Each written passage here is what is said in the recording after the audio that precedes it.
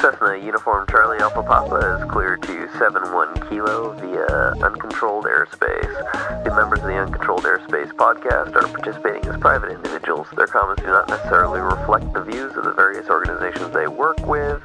Frequency is once a week, and they squawk for about an hour 20. Cessna Uniform Charlie Alpha Papa, readback is correct. Anything you hear on this podcast that sounds like advice on aircraft operation is obviously very general. You should always consider your own situation, remember your training, and fly the airplane. Advise when ready to taxi. Have we started yet? I think we're starting now. If we had, it just got cut. I think we're starting now. So we apparently all made it home safely. We did. I had my I don't know, soon-to-be legendary drive. It was kind of cool because both directions this year I was twittering to the world, and there were actually people listening because I was keep getting replies as I was traveling. So I left on the trip home. I left a trail of Twitter crumbs across America, or across half of America. Isn't it dangerous to be typing on a phone while you're driving? Apparently. One of the things I was listening to on the radio as I was traveling was some sort of federal government report that concluded that texting while you're driving is just astoundingly dangerous. And naturally, oh man, I saw that headline. It said, the order of drunk driving and so yeah. Naturally, you tweeted that, of course. Yeah. Well, you gotta spread the word. You gotta be in touch. Yeah. You gotta tell the folks what you're thinking. And, didn't the headline go something like "Twits who tweet while traveling toes"? Yeah, that's what it was. That's just despicable. So my drive home was basically uneventful, just really, really long. And, I taught Jackie Tweeter. I think I've said this before, but I've made a resolution. My resolution is that next year I am going to somehow, some way, fly myself to Oshkosh. So I don't know if this is going to be in a plane that I own or a plane that I've borrowed or I don't know what, but I'm not driving myself next year. I'm flying myself next year. So we'll see how that goes. But okay, just remember, let's see. We need you there by the 23rd. Yeah, I know. We'll work that out. So David, you might have to leave about the same time you would leave if you drove. But that's okay. Airplanes are faster transportation, right? It's a good way to travel. You know, it's the best way to travel. That's right. Now, even David, when you're tweeting. David, the last time I saw you... Let's make sure now that we replace all of our R's with W's tonight. Yeah, let's try to do that, please. David, last time I saw you, we were eating the world's junkiest hamburgers. They were awesome. Culver's. Oh, yeah, Culver's Butter Burgers. Nothing better than wrapping up Osh than a Butter Burger at Culver's. Now, tell me, you apparently know the story behind these Butter Burgers. What is it? Well, the meat is so lean that if they cooked it without adding something on the grill to make it sizzle, they would just cook and get tough and dry. Yeah.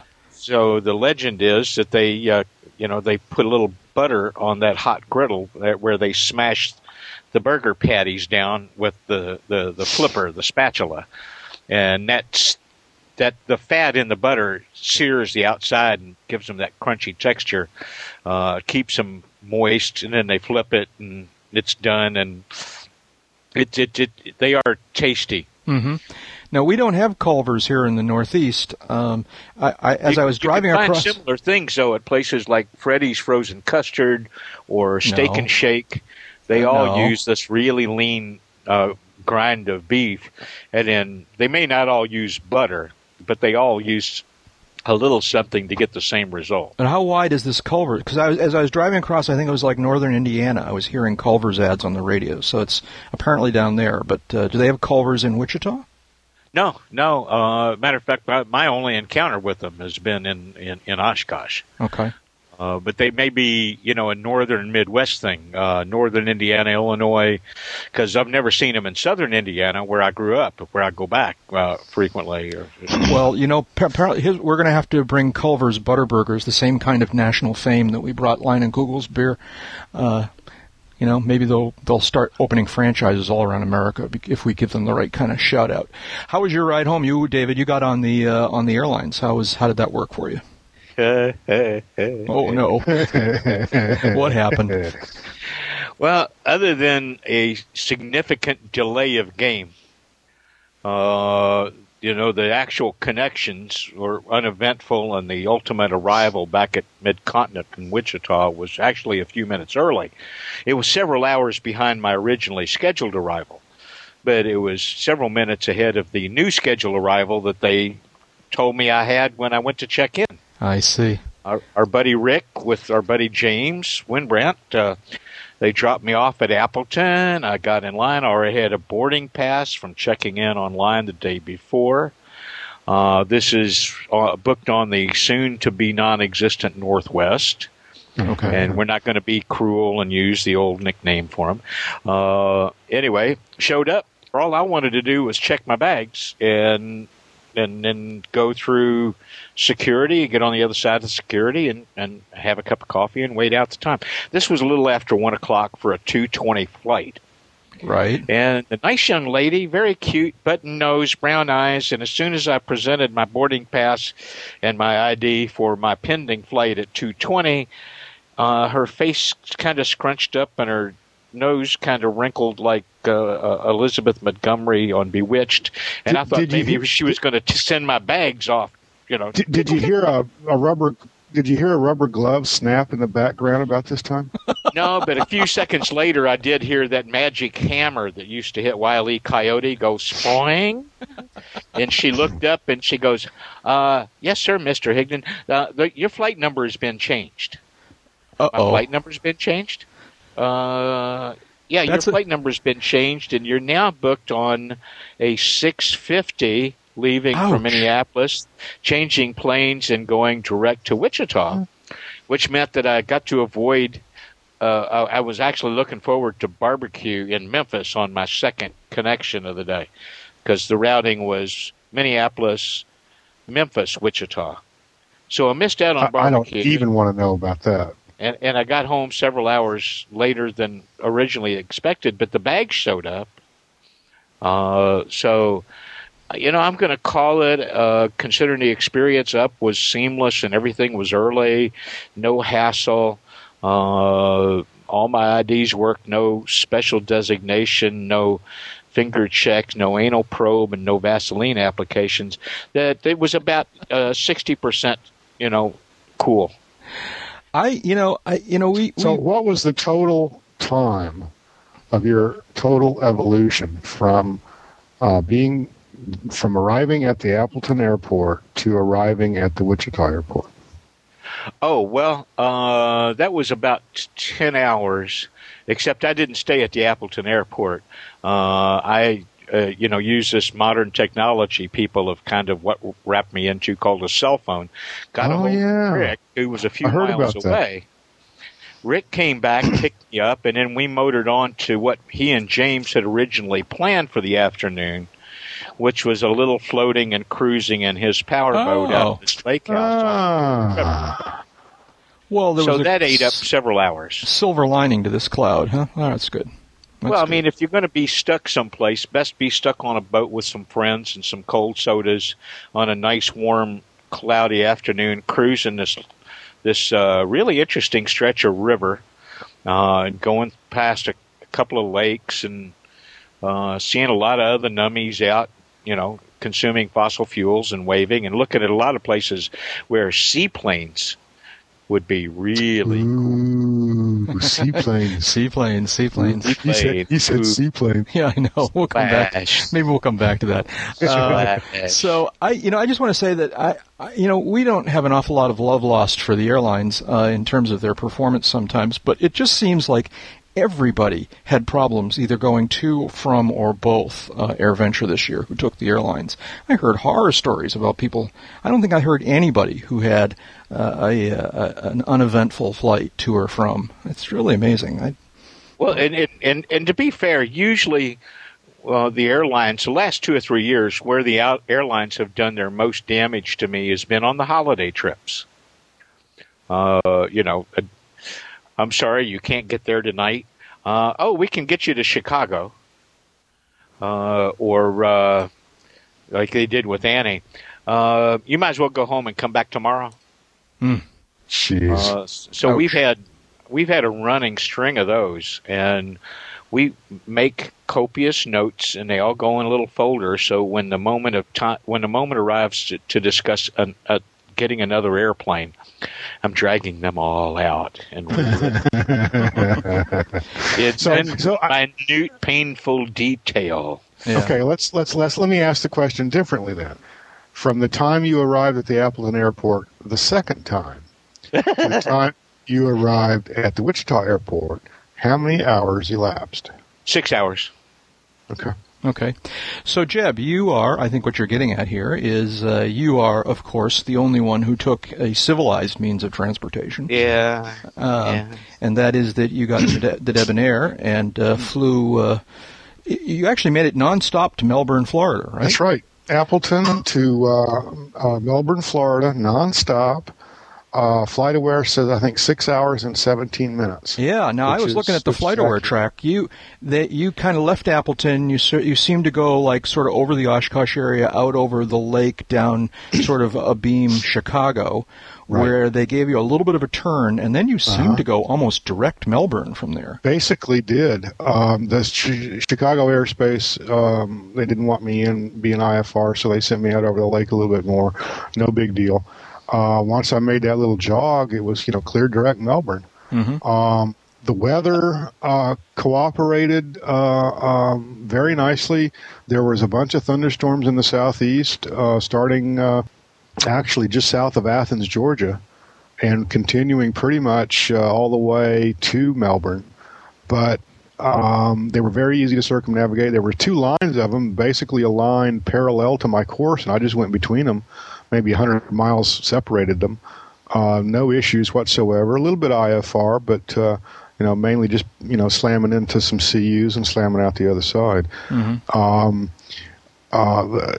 was a very easy flight. I landed with about 25 gallons on board, which at cruise is hour and a half, close to 2 hours. I was going to say that's pushing 2 hours. Yeah, from my memories of flying with you. Yeah, 13. I was burning about at that. I was flying at mainly 9,000 feet and burning about 13.1, 13.2 gallons an hour. Yeah, and making what, about 170? Truing 169, 170 knots is exactly right. Started out with a nice little tailwind. We were doing at one point. We're doing 190. That's just bloody great. I mean, that's Mooney fuel efficiency, dude. Yeah. We started out, had maybe 190 over the ground at one point, and it settled down to, 180, and then started trending down. It ended up around 155 with a slight headwind, and I can accept 155. I don't have any issues with that at all. Yeah.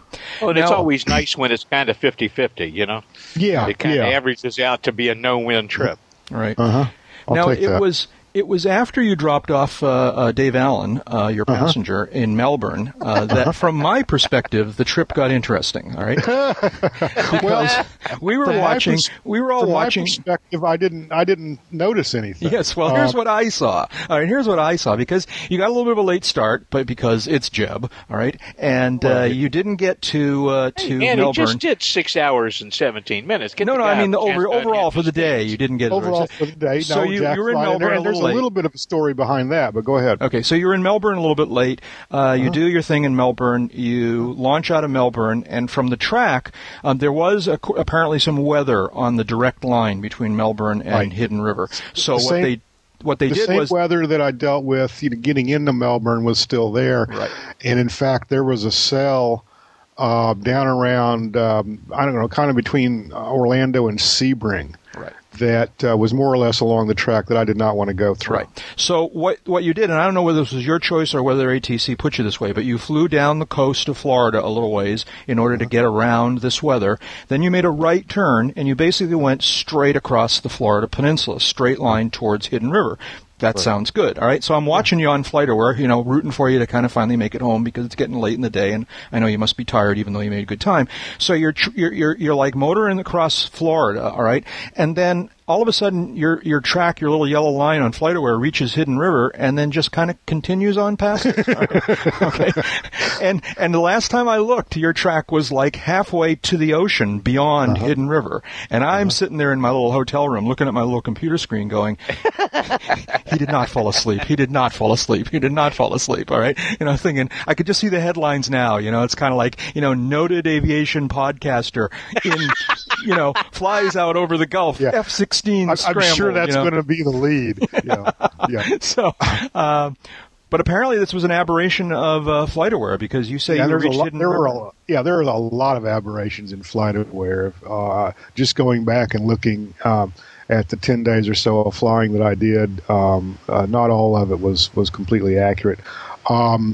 I don't have an explanation except maybe to suggest, and in looking at FlightAware, I think they might have misplaced Hidden River.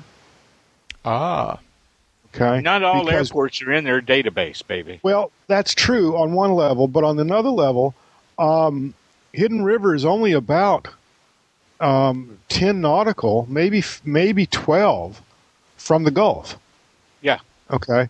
And in looking at looking at the FlightAware presentation, it looks like it's further inland. Mm-hmm. So I don't know. Well, that would explain it. All I can tell you is, coming out of Melbourne, they cleared me to initially they cleared me to an intersection.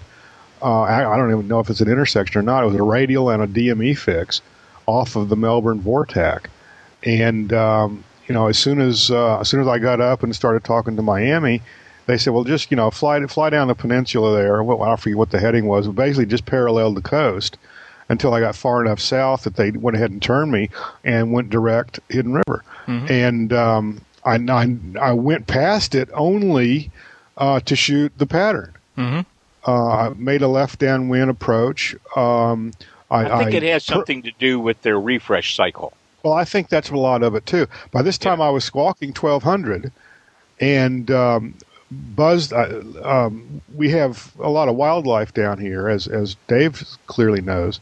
So I wanted to make sure there weren't any deer or other critters out on the runway before I tried to land. So I made a low pass with the lights on and everything else. Of course, this is 11 o'clock at night, so I'm sure the neighbors were happy about that. Particularly those people down at the end of the runway. Well, particularly the people at the end of the runway, me, who wasn't home yet. So, but Lynn across the street actually came out. She was kind of curious and whatnot, and had been watching on FlightAware also. And so she comes out with a walkie-talkie, and she's talking to me on a handheld, and say, "Yeah, I'm just doing a low pass here to make sure there's no critters out here." She said, "Yeah, I'm looking for those too." And it was all nice and clear, and made another circuit around the pattern, and banged the tires onto the runway and taxied into the home. So, one of the reasons I got out of Appleton so late. Just in the rush to get moving and headed in that direction and everything, took a little bit of I took the wrong exit off of 41. I exited too soon. I see. And got twisted around a little bit. And I finally figured out my bearings and started making progress towards the airport. And it comes zooming around a corner, and there's one of Appleton's finest sitting in his patrol car. Really? With his radar gun. And sure enough, I slam on the brakes in this little copper renter car I had, and go cruising by him. And sure enough, he pulls out and hits the lights, and I pull over. And he walks up to the window and says, "Officer, here's it's a rental car. Do you need my driver's license?" He says, "You're not from around here, are you?" Now, that's a lucky guess. I said, "No, sir, I'm not." He says, "Let me guess. You're from out of town. You're trying to get to the airport, and you're running late, and you're driving a little bit faster than you should." I said, "Officer, you're exactly correct." He says, "Well, do you know where the airport is from here?" I said, "Yes, sir." He says, "Well, drive safely, drive a little bit more slowly, and have a nice day." Oh. Well, and I was flabbergasted, because he said he clocked me in 46 and a 35, and I was you'd already slowed down some. And I'd already hit the brakes, so He says, you're going a little faster than you should. Yeah. Well, I fed the gerbil before I got in the car that day, so the gerbil had a little bit more oomph in it. I was wondering, where did you keep the key to wind that thing up? Yeah, no, because I was thinking, I'm thinking the officer's going to walk up to your car and go, son, where you're from, they call this a car? That's a strong possibility. But anyway, I was like, thank you. Did you happen to notice the tags on that car?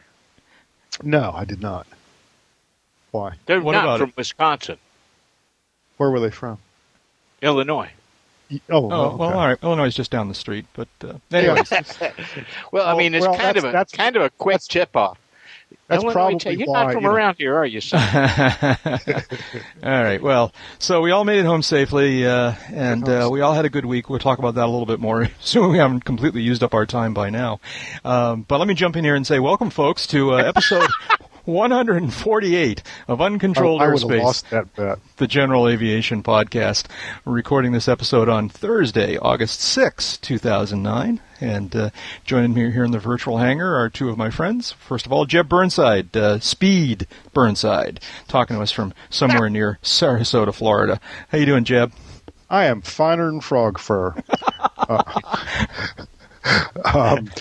Just happy to be home. I've finally caught up on my sleep and my rest. My feet have stopped hurting.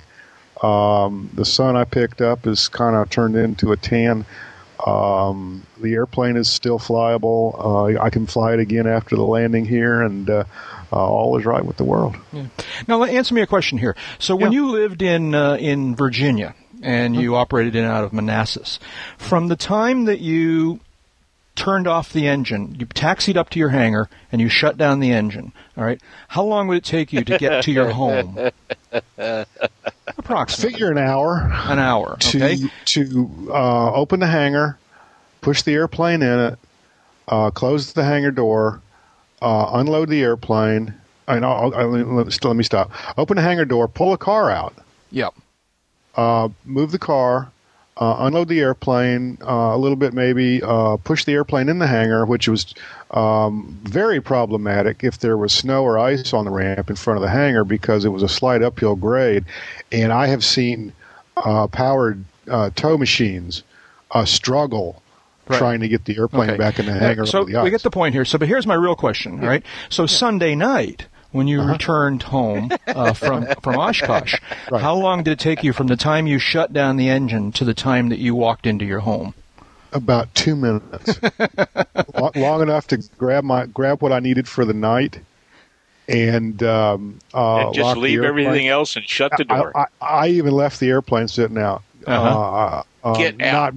Seriously, I just left it sitting in the front yard because I was too tired to mess with it. Yeah. That's just such a seriously nice sound. That just left the airplane sitting in the front yard. Yeah. Hey, also joining me here. Also joining me. It really sucks to be me. Also joining us here in the virtual hangar is Dave Higdon, who's talking to us from Wichita, Kansas. Hi, David. How are you doing?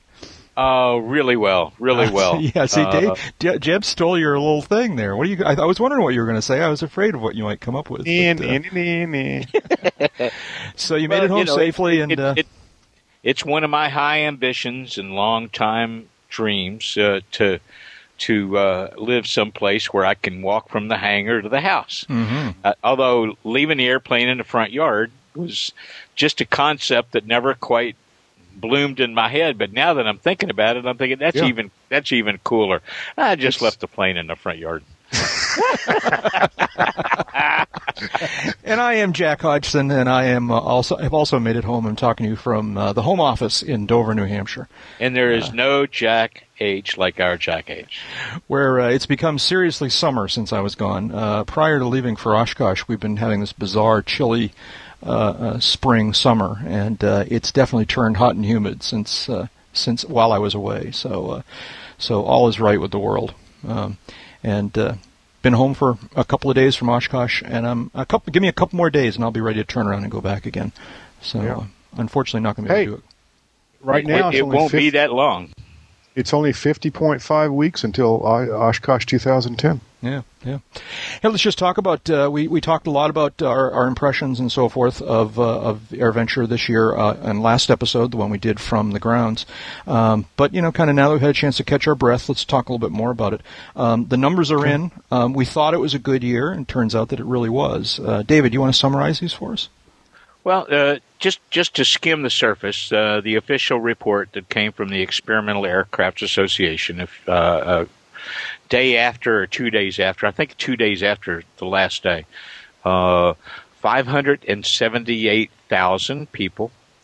That was up about 12%, they said officially. 2,652 show planes.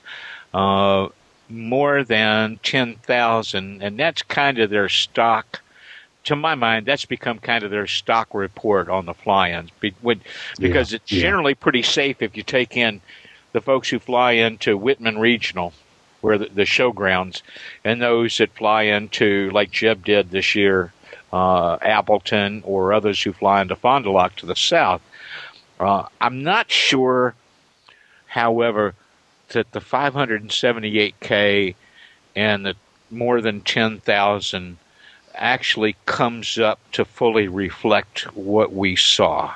Mm-hmm. Yeah. I think it's this is just me, but I've talked to some others in the last couple of days who were there, like we were, who saw the same overcrowding in aircraft parking, the same longer tenure of campers in several areas, heard the stories about the expansion of Camp Schaller, the work to find additional car park space, create additional car park space, the closure of the North 40 and South Acres aircraft camping on opening day, the harvesting of new areas, and then the reclosing of those later in the week because they were full, how full the aircraft parking and campgrounds were still at the end of business on Friday. Yeah, and I think these numbers are highly conservative. If someone wants to actually see this who wasn't there, I recommend them to a video that AvWeb put out that I just saw today. I'm not sure when it came out. Just the one that make the pattern? The flyovers, yeah. They did like two or three passes over the grounds with a camera just aimed towards the ground, and it was first of all, it's cool to just see the grounds that way. But I'm not sure when they shot that video, but it must have been at the height of the crowds because I can tell you one of them was after the 380 arrived because as they approached 36 to land, you can see these big, ugly, jagged skid marks. Another story. But flying over the grounds, you could see that all of airplane parking, the show plane parking was full.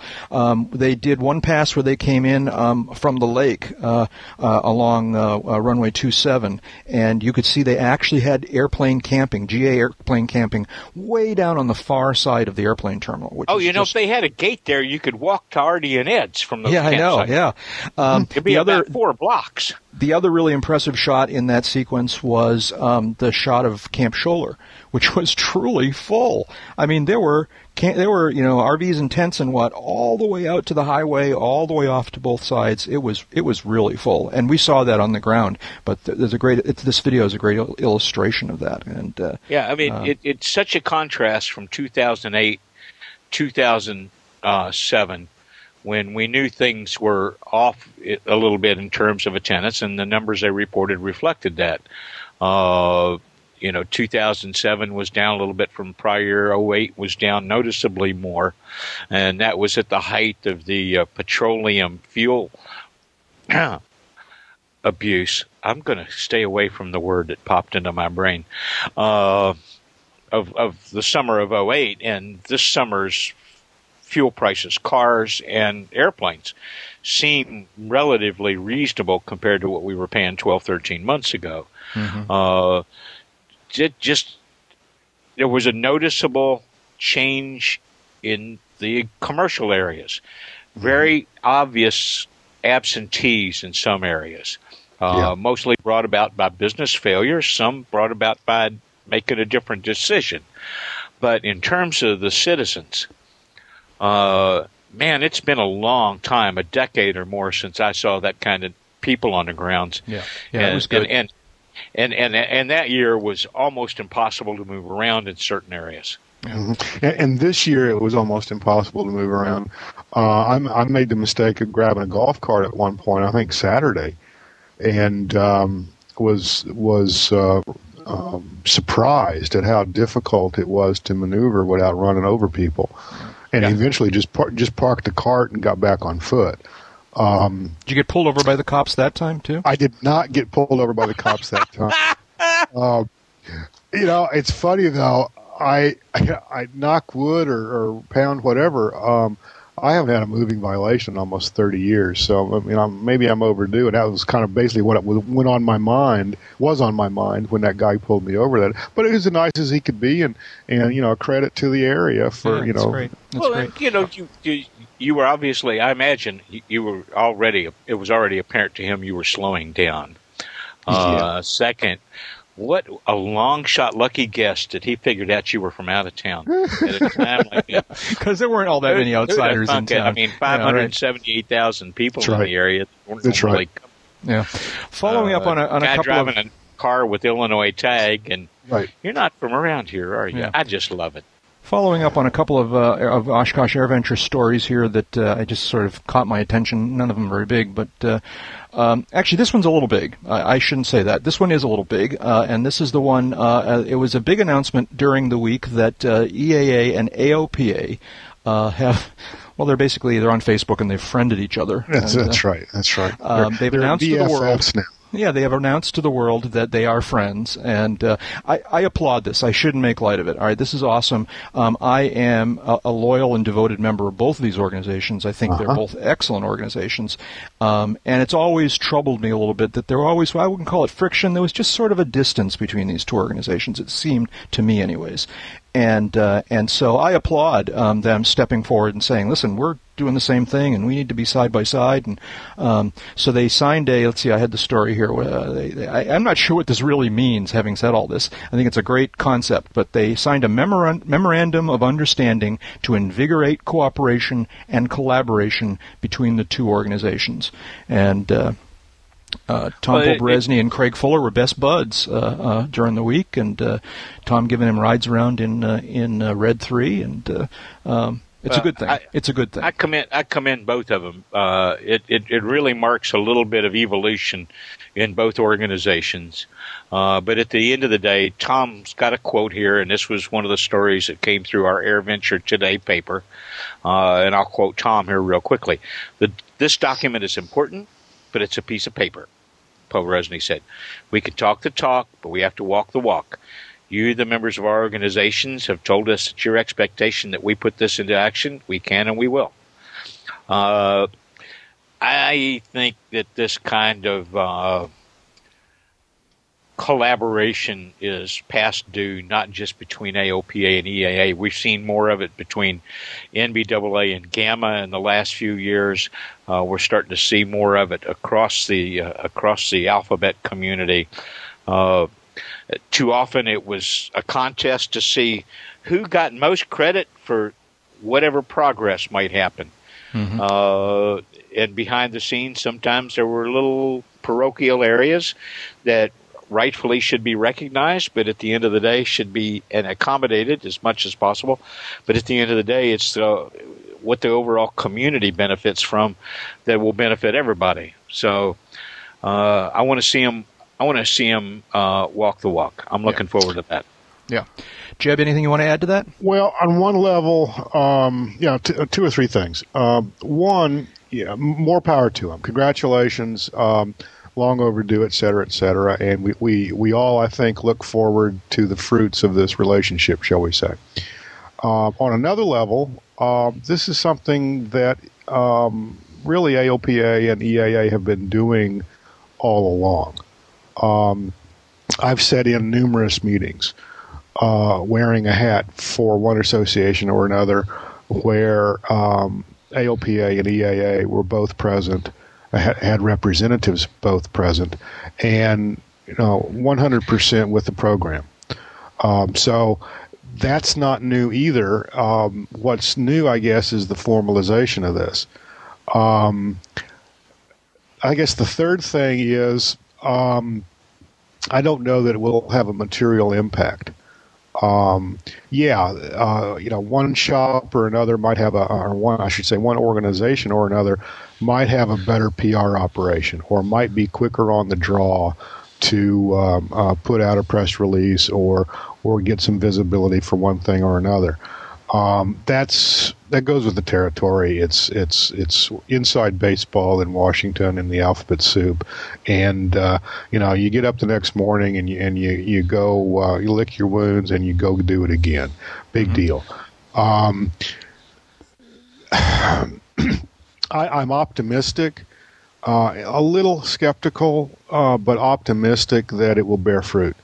I don't know what kind of fruit it will bear because, again, EAA's interests and AOPA's interests, more likely than not, will coincide on a specific issue. Whether down the road we might be looking at some kind of a merger or something more formal in the way of sharing responsibilities or sharing members, perhaps even, I think is way out of left field and way unknown at this time. I wonder, though, also, how much of that is Fuller driven, how much of that is Poberezny driven. I believe I have seen similar moves, similar statements or similar announcements involving AOPA and some of the other alphabet soup, all of which is really nice and handy and good and non-fattening and moral. But this is stuff that they should have been doing all along. And in fact have been doing all along informally. This is just a formalization of all of that. And I'm just kind of one final thought. I'm just kind of scratching my head, trying to figure out why now, other than Fuller's presence at AOPA, and I don't have an answer. I think it goes part and parcel with Mr. Fuller's general approach to trying to change the tone and tenor of how AOPA operates and how it's perceived in comparison to the prior two presidents' atmosphere and attitudes. And that's not taking away anything from either of those gentlemen because they were both highly effective in their own ways. Oh, that's exactly where I was going to head in response. Both Baker and Boyer have different styles. We could debate their effectiveness with those styles, and that would probably get us banned from a variety of locations. We know that some parts of it worked. We know that some parts of it didn't for both gentlemen. Right. But Fuller has more in common with Baker coming into this office in that he's more of a Washington insider than Phil was when he came in. I think he looks at the Washington system in a different way and looks at uniting AOPA's membership and help from EAA and GAMA and NBAA, whoever else he can get on board, to move things more so that it takes less grassroots activism, adversarial encounters, make it less argumentative, and freeze it more so that it actually doesn't wind up being a partial solution that we keep battling again and again and again. Whether that'll be effective, man, that's beyond my pay grade. I follow what you're saying, and I don't disagree with it. I would certainly be optimistic in those areas also. I guess my only point, or one point, would be that in the past, all someone in one association would have to do to coordinate with the other one is pick up the phone and say, can we do this? Can we do that? Can we do the other thing? And invariably, the answer would normally be yes. And the message would be coordinated and the buttons would be pushed to send out whatever needed to be sent to the members. You're absolutely right. I think where I come down a little differently is that I'm not sure that phone call was made at all of times when it could have been. Yeah. So it's a good thing. There were times when an organization decided that it had some capital to gain by being lead and took lead and did fairly well by it. Well, I don't think that mode or that model is going to be broken. I think you're still going to see one organization or another of these two take the lead in various things, because the idea of trying to coordinate beforehand every single thing that these relatively large organizations do. All they had to do was pick up the phone. I'm saying that there were times when all they had to do was pick up the phone and consciously decided that would have been helpful to the interest of the issue, but not necessarily the best thing in the interest of the association involved.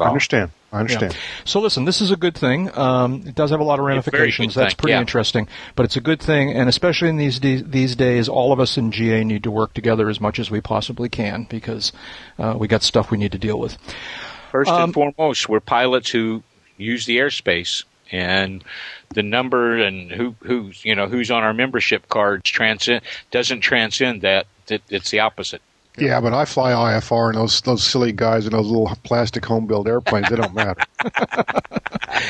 Hey, so there was a story in our favorite aviation publication, Wired magazine. Actually, was it in the magazine or just on their website? I don't know. I haven't seen it in the magazine. Yeah. I've got the current issue, but it's I kind of think it wasn't in the magazine because it's got some multimedia associated with it. But it's a nice piece. I like it. It's written by someone who gets it, I think. It's a story about the operation at the Oshkosh Air Traffic Control Tower, which is a story that those of us who attend Oshkosh and kind of follow things like this, it's a fairly familiar story to us. We've seen this one written a number of different times. I thought Some it was of us pretty have even decent, and it covered the tower. It covered the operation out at Fisk. And, pretty much they wrapped up the whole thing in a pretty good bubble. Did a nice job with it. The writer's name is, I'm searching for it, Jason Power, P-A-U-R. Jason did a nice job of the story, and we appreciate that. Get the word out to more of a mainstream audience. I particularly liked the little snippet of audio at the end. He ran his recorder. Unlike some of these snippets where you actually hear the radio feed, he actually just ran the recorder in the tower cab, so you heard multiple voices, and it was an interesting perspective. He was clearly close to one particular station, so you heard one particular controller more than the others. But in the background, you could hear others talking too, and it was interesting to hear that. Get a better sense of how. The word is not chaotic, but how busy it is up there, how much is going on. I would call it a controlled chaos. Yeah, and so that was but the thing that really made me realize, I'm listening to this and I'm going, oh, I hope what I want to happen happens, and it did. And that is, he ended the snippet at a moment when the controller said on the radio to an arriving airplane, "Welcome to Oshkosh." And to me, that just got goosebumps. Me too. And you get every now and then you'll get a nice job, attaboy, welcome to Oshkosh, something like that. That, The fact that they knew to end that snippet with "Welcome to Oshkosh" says that they get it, and so that's a nice piece. I urge people to give it a Jason read. Power is the author of the piece. Yeah, he did a nice job. Yeah. The photo and the map that they put on the site, the Oshkosh Airport notes on the web page for this, that shows 927, 1836 left and right, and the layout of the dots. Right. And if anybody goes back and listens to the tower chatter for either runway, it really adds some perspective to that guy working that guy working runway 9 and said, "Okay, sir, I need you to land long down on the orange dot. Cessna behind that. Green dot, please. The Aranca, white dot, turn off immediately if you can. Okay, Mooney behind it here. You rock your wings if you hear me. I'm going to have you down on the orange dot today. 182, do you think you can make it down by the white dot? Okay, thank you. All right, everybody going fine here. Going on. That's very good, David. I like that. That's pretty good too. We'll get you a pink shirt next year. Yeah, really, get you a pink shirt. Not really the tower, I but can that. Put binoculars in my hand, and I go, Quivering mass of protoplasm. That's right. One last Oshkosh-related story on my list. And not really, only vaguely related. So the A380, the Airbus A380 was there. Here we go. I saw one. No. I'm not going to go back to that because that's just, it did what it did. It was a landing. We all have good ones. We all have bad ones. No. This was a story. This was a story earlier when it was arriving. So the 380 came from wherever, Europe, someplace. All right, and it landed. They in left Milwaukee. Toulouse, France, for Milwaukee. Right, and they landed in Milwaukee like the day before or 2 days before. All right, and then they were holding down there, waiting to make the big arrival into Oshkosh, bigger than they expected, as it turned out. But they were waiting down in Milwaukee. The interesting thing was that there was a snippet in this story that, and here's the quote. It says, so what happened was everybody who came over on the Airbus couldn't continue on the Airbus into Oshkosh. Some of them had to get in cars and buses and whatever, boats and planes to come up otherwise. The quote is, because Airbus isn't an airline, the A380 cannot transport non-essential staff or passengers between two airports. All right. Can somebody explain this to me? All right. I mean, it's a private airplane. Why can't they take whatever passengers they want? That's a mistaken interpretation of what was going on here. I agree. So what? Why did they in fact transport people by ground? And if so, why? Well, they did transport people by ground. And this is a flight test airplane. Yeah. It is not a type. It does not have a normal type certificate. So the way it was explained to me by one of the gentlemen that I met from Airbus was that the people who came over from Toulouse to Milwaukee, that was a nonstop, by the way, were designated as part of the essential crew for that mission. And that would have been a Part 91 flight. But once they landed here, because of the type of certificate, they have, because they couldn't designate this as a test mission from Milwaukee to Oshkosh. That kind of flight into Oshkosh is generally frowned on. The non-essential personnel were required to come by car. If that had been an airplane that they were going to deliver to one of their airline customers with the regular type certificate, they could have all come all the way into Oshkosh. No sweat, no strain. Part 91. I don't understand. I understand the distinction between type certificates, and I think you're probably 99% correct here. I don't understand the distinction between being able to fly into Milwaukee and not being able to fly on to Oshkosh from Milwaukee with those people on board. And I think herein is the issue. I think because it is a foreign registered aircraft with kind of a funky type certificate on it, I think we get into an issue called cabotage, where but there's no cabotage on Part 91. That's a non-commercial flight. Yeah, you're right. I scratched that. You're exactly right. What the heck is cabotage? I flew on a 121 airplane from Toronto to Le Bourget one year for the Paris Air Show. We operated as a Part 91 flight. We went wherever we needed to and landed wherever we needed to on the way over and back. But that was possible because the airplane was operating under its type certificate standard for its category. Okay. I've been on aircraft where I was there to perform a pilot flight report, where because of the type certificate nature on the airplane, I had to be briefed and designated as essential flight test crew, and then actually take data and write it down on a sheet of paper during part of the flight to fulfill the letter and the spirit of the regulations. No, I'm serious. Yeah, no, I believe you. I was a data collector who part of the trip flew the airplane. I'm just restraining myself physically here. Yeah, I know. Me too. I'm sorry. Just define this cabotage. This is like a meal. It's corned beef and cabotage. What the heck is cabotage? Cabotage. Go ahead, Dave. No, go ahead. Do it. No, cabotage. My understanding. No, you tell us. No, you tell him. No, you tell him. Do my I understanding know what cabotage is international rules and national laws prevent. And Dave's correct in pointing out the difference here, but prevent a carrier from another country from conducting domestic service within another country without special permission. Right. In other words, if I am a French airline and I want to serve Milwaukee, St. Louis, and New York, for example, I can't fly to New York and then fly to Milwaukee and then fly to St. Louis and provide domestic service between those cities. I see. Okay. Without special permission. Anyways, it was very cool to see the 380. Boy, you nailed it right on the nose. It was very cool to see the 380. All of the odd controversies aside, we really appreciate Airbus going to the effort. Odd controversy. I don't look at it as controversy. I look at it as a bunch of guys that think they could do better, but that's just me. Well, I don't disagree. That was an ugly landing, though.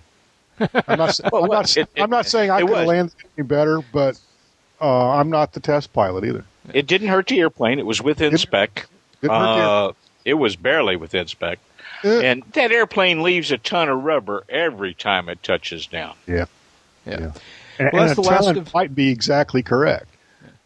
That's the last of the. I heard that, Jeff. That's the last of the AirVenture follow-ups I have on my list. Anything you guys want to touch on before we move on to? No, it was a good show. It is probably one of the, if not the best, one of the best I've attended at Oshkosh. I can't wait to do it again next year.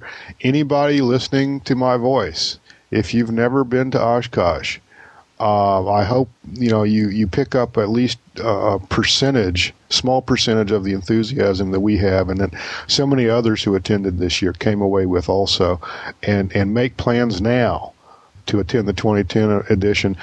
50 and a half weeks remaining until Oshkosh 2010. That's right. Okay, and the dates are July 26th to August 1. There you go. And we'll already be there when you show up, so be sure and wave when you see us. That's right. That's right. Yeah. So we got a few little odds and ends here to kind of fill out the rest of our allotted time here. These are just kind of some stories that I came across, and I'd like to get your impression on them. This one, there's not really a story here. It just kind of caught my attention. Is it true that when they put together a TFR for the shuttle launch down there on the east coast of Florida, is it true that the TFR extends to 1 million feet AGL? I don't know if it's 1 million. I think it's 100,000. Still pretty high. Still pretty is more than my. Is that is that unusual? I mean, are there TFRs that are basically unlimited, or do most of them top out at some big number? Most TFRs top out at 18,000 feet. Yeah, that some airplanes could top. Yeah. The security TFRs top out. The average security TFR will top out at 18,000 feet, where above which, of course, you're in Class A airspace and everything's controlled anyway. You might see some. Here's one. The FAA has issued another new notice to airmen prohibiting flight operations in the vicinity of Cape Canaveral for Friday's rescheduled shuttle launch. See IFR and VFR graphics. The new NOTAM again expands the size of the no-fly area, effective 21/18. And this is for something that has already launched. It establishes a 30 nautical mile radius TFR no-fly zone around the launch pad from the surface to flight level 180, with a less restrictive area between 30 and 40 nautical miles. No Part 91 GA, no VFR ops within the 30 nautical mile range, while the 30 to 40 nautical mile area require communications with ATC. So now that, I don't see anything in there about flight level 1000. Yeah, okay. 180. Yeah. Well, I was looking at that because it was still being displayed on my 396 coming back Sunday. And I happened to just run the cursor over it very quickly. And I don't know if it was 1 million or 100,000. but there was a 1 followed by a bunch of zeros as the upper limit of the TFR. I haven't read the textual description on it, but again, this was kind of left over. It's kind of a safety valve for the XM displays on Garmin products, where they'll kind of err on the side of caution and leave the TFR display on the map. Right. They'll bring it up before the TFR physically goes into effect, and leave it up after it goes out of effect. So, I just don't have any more reference. Yeah. Anyways, I thought that was interesting. I guess it's not quite 1,000,000 feet, but okay. Well, given the relatively small number of aircraft capable of flying above 510, and the even smaller number of aircraft capable of flying over 600, all of which, by the way, are military, unless there's something. I'm just going to say they're pretty much all accounted for now that we don't have Concorde blasting around anymore. White Knight 2 I would think that would just be really excessive. I believe White Knight 2 cruised up from Mojave to AirVenture at 520. I'm pretty sure. I'd that's like what to we were be seeing. on board for that. Yeah, really. Yeah. Hey, I have to tell you that 20 feet. I have to say, okay, one more Oshkosh follow-up thing. I am this evening drinking my last Oshkosh Leinenkugels. I had bought a couple of six-packs. Is that the one we gave you? No, this is one that I didn't give you, as a matter of fact. I bought a couple of 6-packs at the beginning of the week and stashed them away in my little mini fridge in my hotel room. And I was parceling them out to people throughout the week. And at the end of the week, I had one left, and so I stashed it in my bag and brought it home and put it in my refrigerator. And I'm drinking it tonight in celebration and kind of remembrance of my week in Oshkosh, my 10 days. I'm drinking my locally purchased Liney's Red in memory of shows gone by. I was liking this classic amber Leinenkugels that we were drinking out there. I haven't come across that. I like that. I don't know if I've seen that up here. I'm going to have to go looking and see if they ship that stuff up here. But that was there's a store here that I have not yet hit that's supposed to have a liquor store that you haven't been in. Number of beers. So. Okay, you'll have to report back to us. Hey, listen, I'm just sitting here sipping ice water. I don't know what y'all are talking about. Yeah, right, because you never do that kind of thing. I never do that. When people work on cars and they're getting ready to paint the car and they got to paint primer onto the car, it is traditionally gray primer. That's the primer color that I am familiar with. Seems to me to be kind of a universal primer color when you're painting an automobile. But it seems that when we see airplanes that are painted with primer, they are painted green. All right, it's almost a thing. All right, it's the old zinc chromate, baby. Well, and that's my question. Why are airplanes painted with, even smaller airplanes? I've seen this too. All right, not just like 737s. Okay, Jack. Here's ready. A quiz for you. Yeah. What's the primary substance difference between aircraft structure and automobile structure? Altitude. One's steel, generally. One's aluminum, predominant. Oh, okay. Boom, boom, boom. I see. Boom. So the stuff. The green primer has aluminum, of course, has different characteristics all over the place. One of which is it doesn't rust, but it will corrode. Right. Okay. And one of the ways you stop or help stop aluminum from corroding is with the proper primer. And generally, you get a sheet of aluminum from the mill, and it's going to have a cladding on both sides of it. And that's to help prevent corrosion. Also, if you have unclad aluminum and you leave it out, it's going to dematerialize. It's just going to disappear after a while, especially down here in Florida.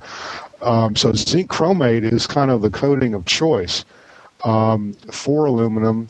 You'll see, if you see color pictures, for example, of any, certainly the later pictures anyway, of Cessna, Piper, Beechcraft factories where they're making aluminum airplanes, you'll see them come through and they're all green.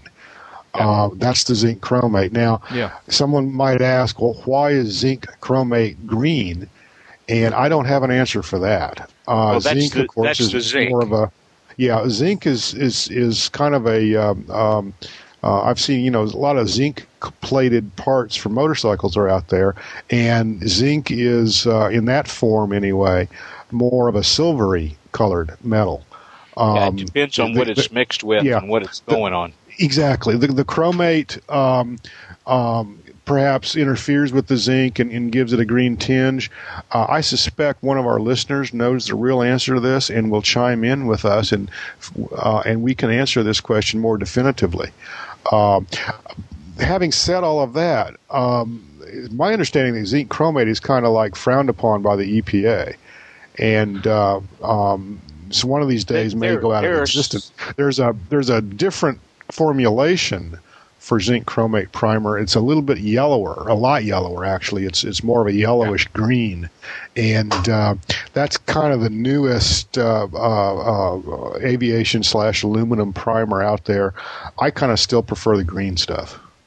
Well, there's a zinc-based etching primer, right, which is less green, and it's like a greenish amber almost, that is not friendly in its individual components, and then you mix it, you spray the etching compound, then you mix the other stuff and spray it.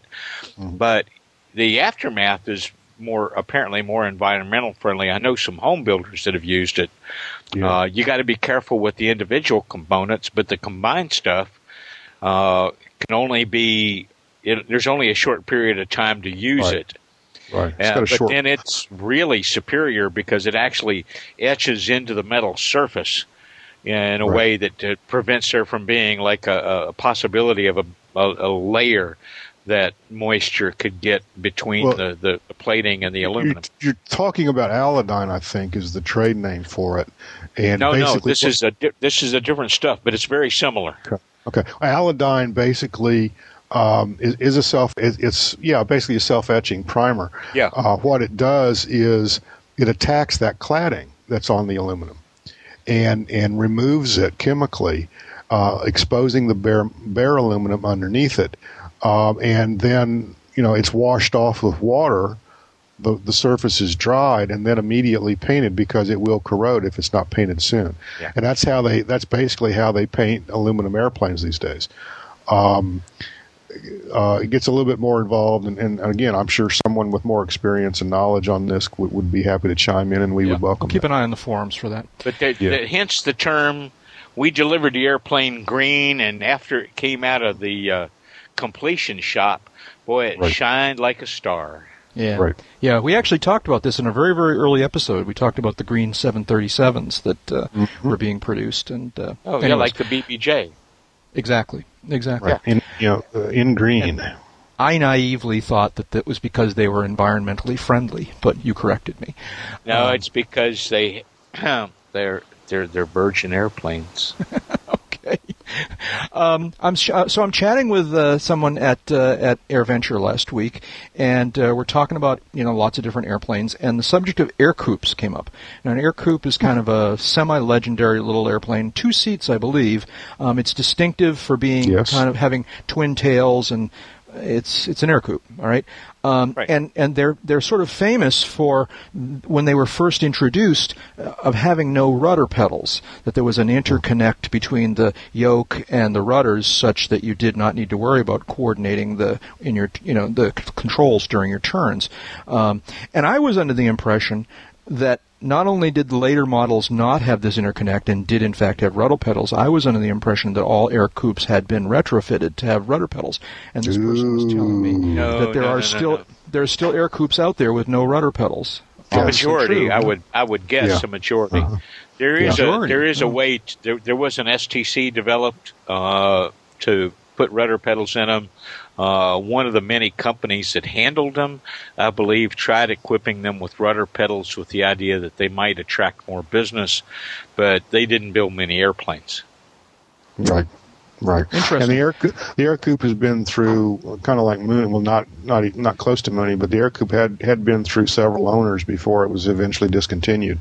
And again, someone with a little bit more knowledge and background on air coupes could certainly correct us, but It's my understanding that all of them were made without rudder pedals and with the interconnects, and that later on in aftermarket STC fashion, the disconnect was removed and rudder pedals were installed. Right.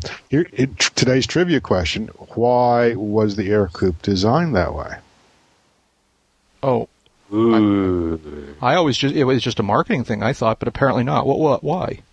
So could you tune in next week to episode 149 for the answer? So you couldn't spin it. Oh, okay. Spin. I see. Shucks, man! I wanted people to have a week to chime in. Yeah. Oh.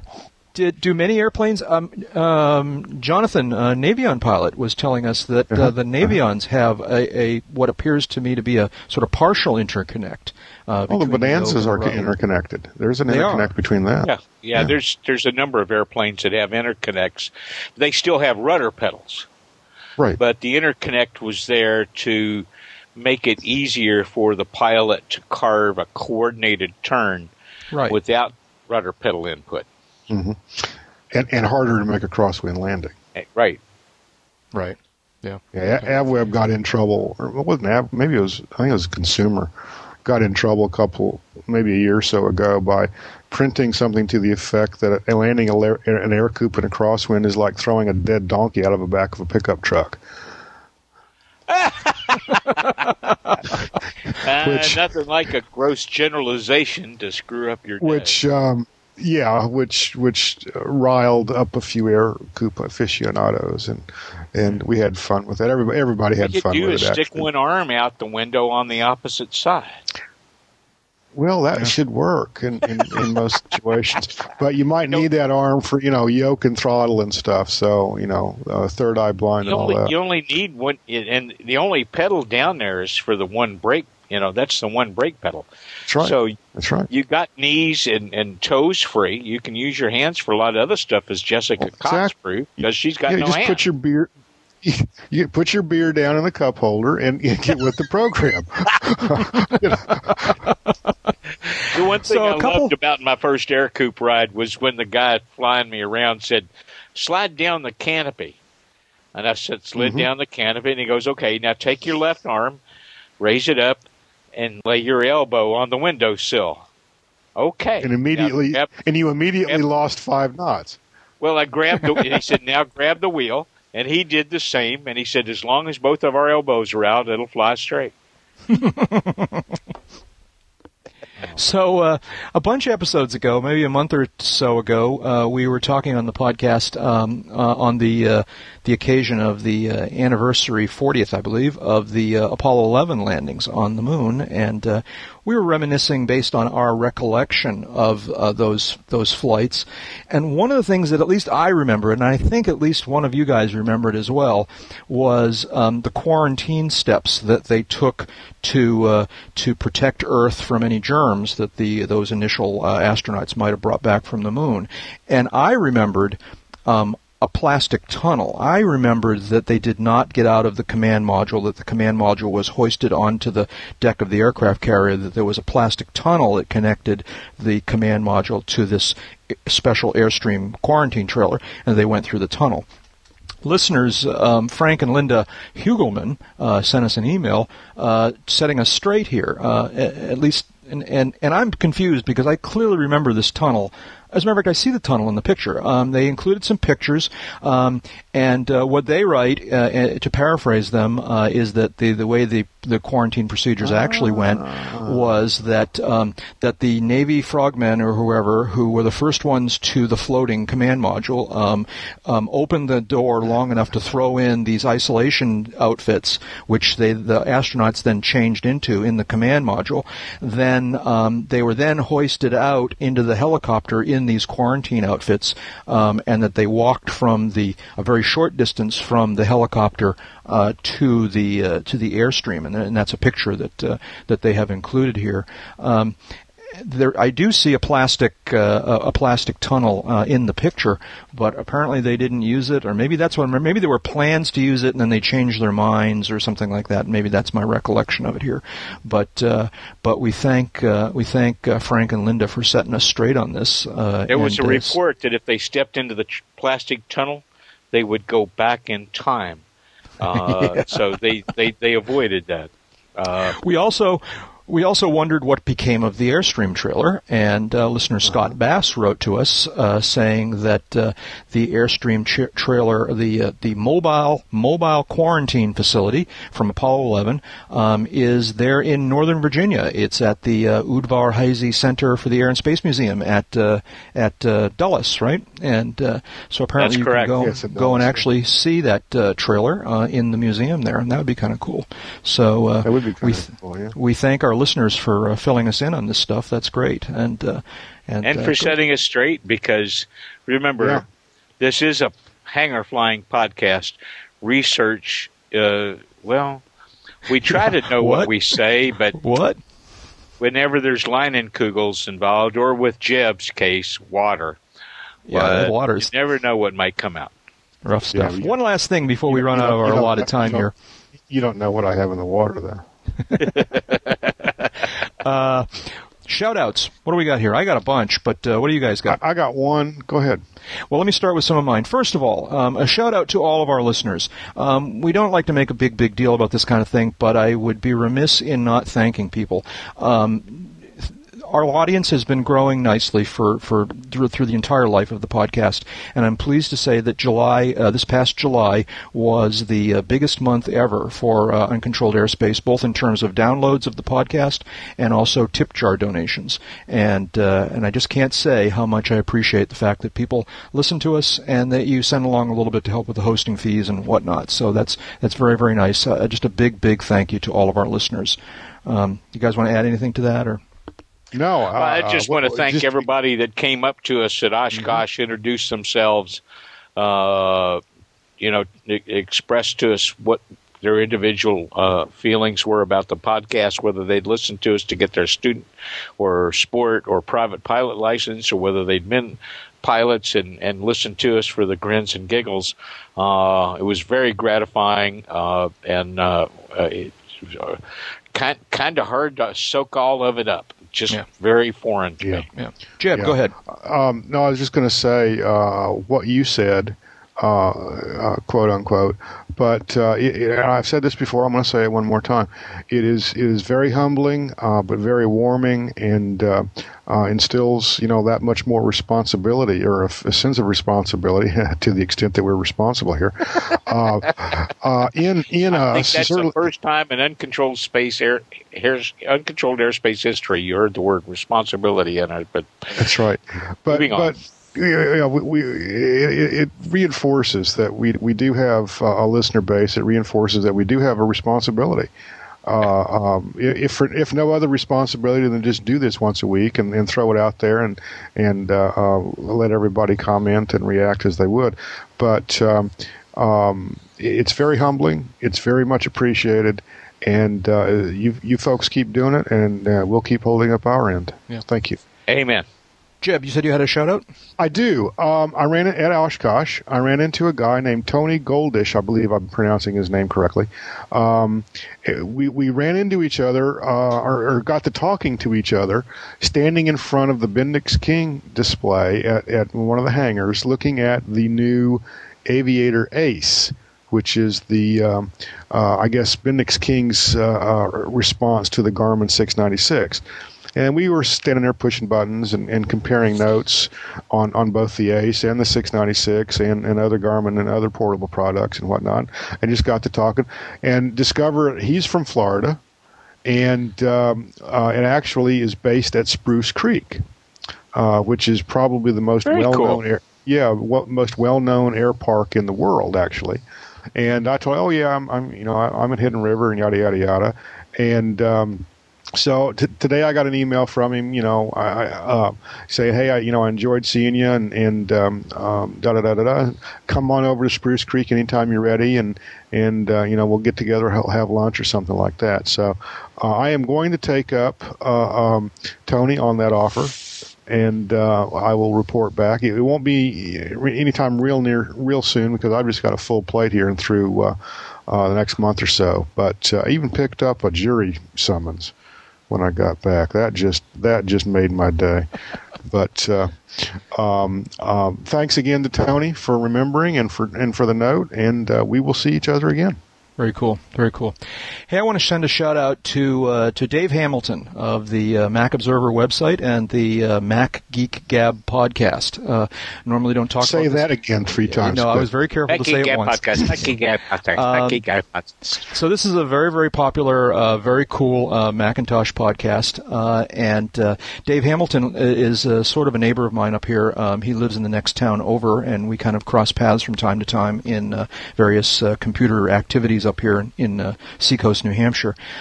Dave is not a pilot, but he's got the bug. All right, and one of these days we're actually going to get him started with flying lessons.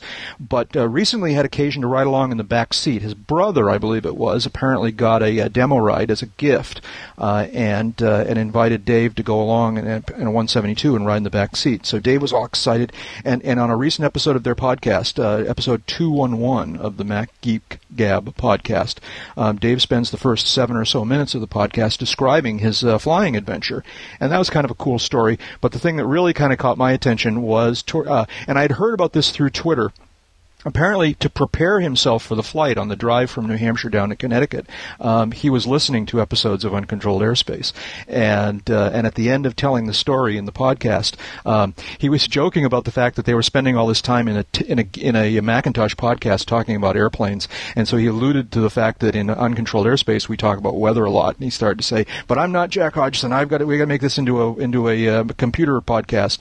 But he did a nice little shout out to us and gave us a nice little plug, and we appreciate that. And thank you, Dave. Yeah, and if you are a Macintosh user and are into the very highly technical end of using your Macintosh computer, I urge you to give a listen to the Mac Geek Gab podcast and the Mac Observer website, and listen into Dave Hamilton and his partner John Braun, who do an excellent job over there. And Dave, we got to get you flying. We got to get you started with your pilot lessons.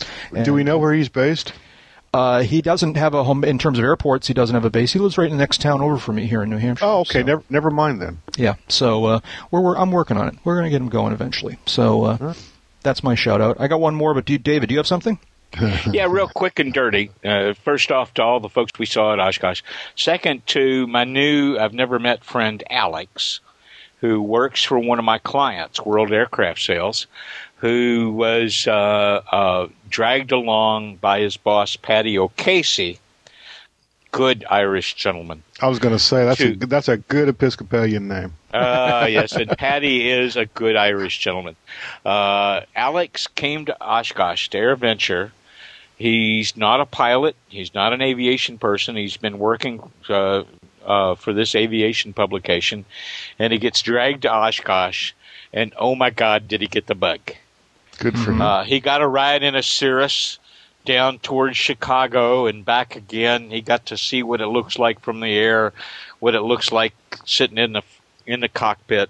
Now he wants to learn to fly. He wants to get lessons, and I've told him the smart thing to do is to come here to the United States on a long extended holiday, like 6 weeks, because for less than he'll spend at home, he can pay for the trip over here, pay for the lessons, get his ticket, spend meals, hotel room, and go back home to England, a freshly minted private pilot. Mm-hmm. So I want to do everything I can to encourage Alex to become another addict.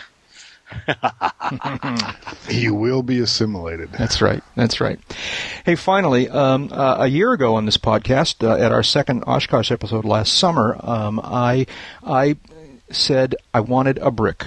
We were anticipating the destruction of the old FAA control tower at AirVenture, and I wanted a souvenir. I wanted a memento to help me remember this tower, which for a lot of different reasons is something that's very fond to me. And it looked for a long time like there wasn't going to be a way for me to get a brick for me to remember this tower by. A couple months ago, I started to hear rumblings from some friends that maybe they had work something out for me, and I met up with these friends in Oshkosh, and was presented with not one but two bricks, and I believe you guys also, these same people presented you with some souvenir bricks. I'm looking at mine as I speak, and this may seem like a silly little thing, but it's a I really am pleased about this, this is something when someone said, "What are you going to do with it?" and I said, "Well, one of these days I'm going to have a hanger, and I'm going to build a little shrine, all right, little, and probably with a picture of the old tower, and that tower was a landmark. That tower was a touchstone for all of us over the years. You'd meet at the tower, you'd meet relative to the tower, north of the tower, south of the tower. The tower was a big deal. It was a big part of the grounds. And our office at AirVenture today was just north of the tower. Right. You can't miss us. And we had a heck of a time describing to people where we were this year because the tower's gone. Anyways, we got our bricks. You remember where the tower used to be? That's right, yeah. Well, squint your eyes very tightly and then turn left, and there we are. Special sunglasses, only $69.95. Squint your eyes, blink twice, turn around, and you will see. That's right. The tower. So we got our bricks, and for odd reasons, we've promised not to reveal who we got them from. But you guys know who you are, and we thank you from the bottom of my heart, anyways. And mine also. It's a very warm gesture, very much appreciated. And we will all, I think, make good use of them. You will not see them on eBay. No, I want them. No. I want them. Any more? And we're staying as thick as a brick. That's right. Any last shout-outs? Anything more? Yeah, stick a fork in it. Okay. Hey, Dave Higdon is an aviation photographer, also an aviation journalist, and the U.S. editor for London's World Aircraft Sales magazine. David, where can people find you on the Internet? avbuyer.com, davehigdon.biz, aviationsafety.com, aea.net, or at the Stick and Rudder Club or Hangar Bar from time to time. Internet, Dave, Internet. Where can they find you on the Internet? Oh, I'm sorry. And Jeb Burnside is an aviation journalist currently serving as the editor-in-chief of Aviation Safety magazine. Jeb, where can people find you on the Internet? On the Internet, you can find me at aviationsafetymagazine.com, which is my day job. We are not faster than Bill Curtis on the Internet. That's right. And, of course, he's not as fast as he thinks he is, so that's okay. But aviationsafetymagazine.com be my day job. My personal website is jeburnside.com. And one of these days, I might even get some updated material up there. I even pop up on AvWeb every now and then. And for a couple of days in early September, you can probably find me in a Sarasota County jury box. Okay. Just stay on the right side of the fence there. Jury box, not the defendant box. And I am Jack Hodgson. I'm a private pilot, a freelance writer, and a new media producer. You can learn more about me at jackhodgson.com or aroundthefield.net. I should mention that I've been pointing people to aroundthefield.net for many months now, and there wasn't very much there. I've recently started doing aviation blogging over there on a semi-regular basis. So if you haven't looked at aroundthefield.net in a while, you might want to take a peek, and maybe there might be some new material there. Hey, we want to send out a big thanks to Jeff Ward for creating our show notes. That's Scoffrey in the forums. If you're in there and you see him, say thanks. Also thanks to Mike Morgan and Royce Earl, and also to the many other listeners who have created the show opening disclaimer clips that we use each week. We are also very grateful for the financial support we receive from our listeners. For information on how you can make a donation to this podcast, see the Uncontrolled Airspace homepage and the box in the right-hand column labeled Tip Jar. It doesn't need to be very much, just $5 or $10 over the span of a year is a big help. And also don't forget that you can visit with us all at the Uncontrolled Airspace website. You can read the blog, view the forums, check out the wiki, the aviation movies list, and more. All of that is at uncontrolledairspace.com. David, what were you going to say? Live longer. Go fly, because time spent flying is not subtracted from your lifespan. That's right. And that's enough talking. Let's go flying. TTFN.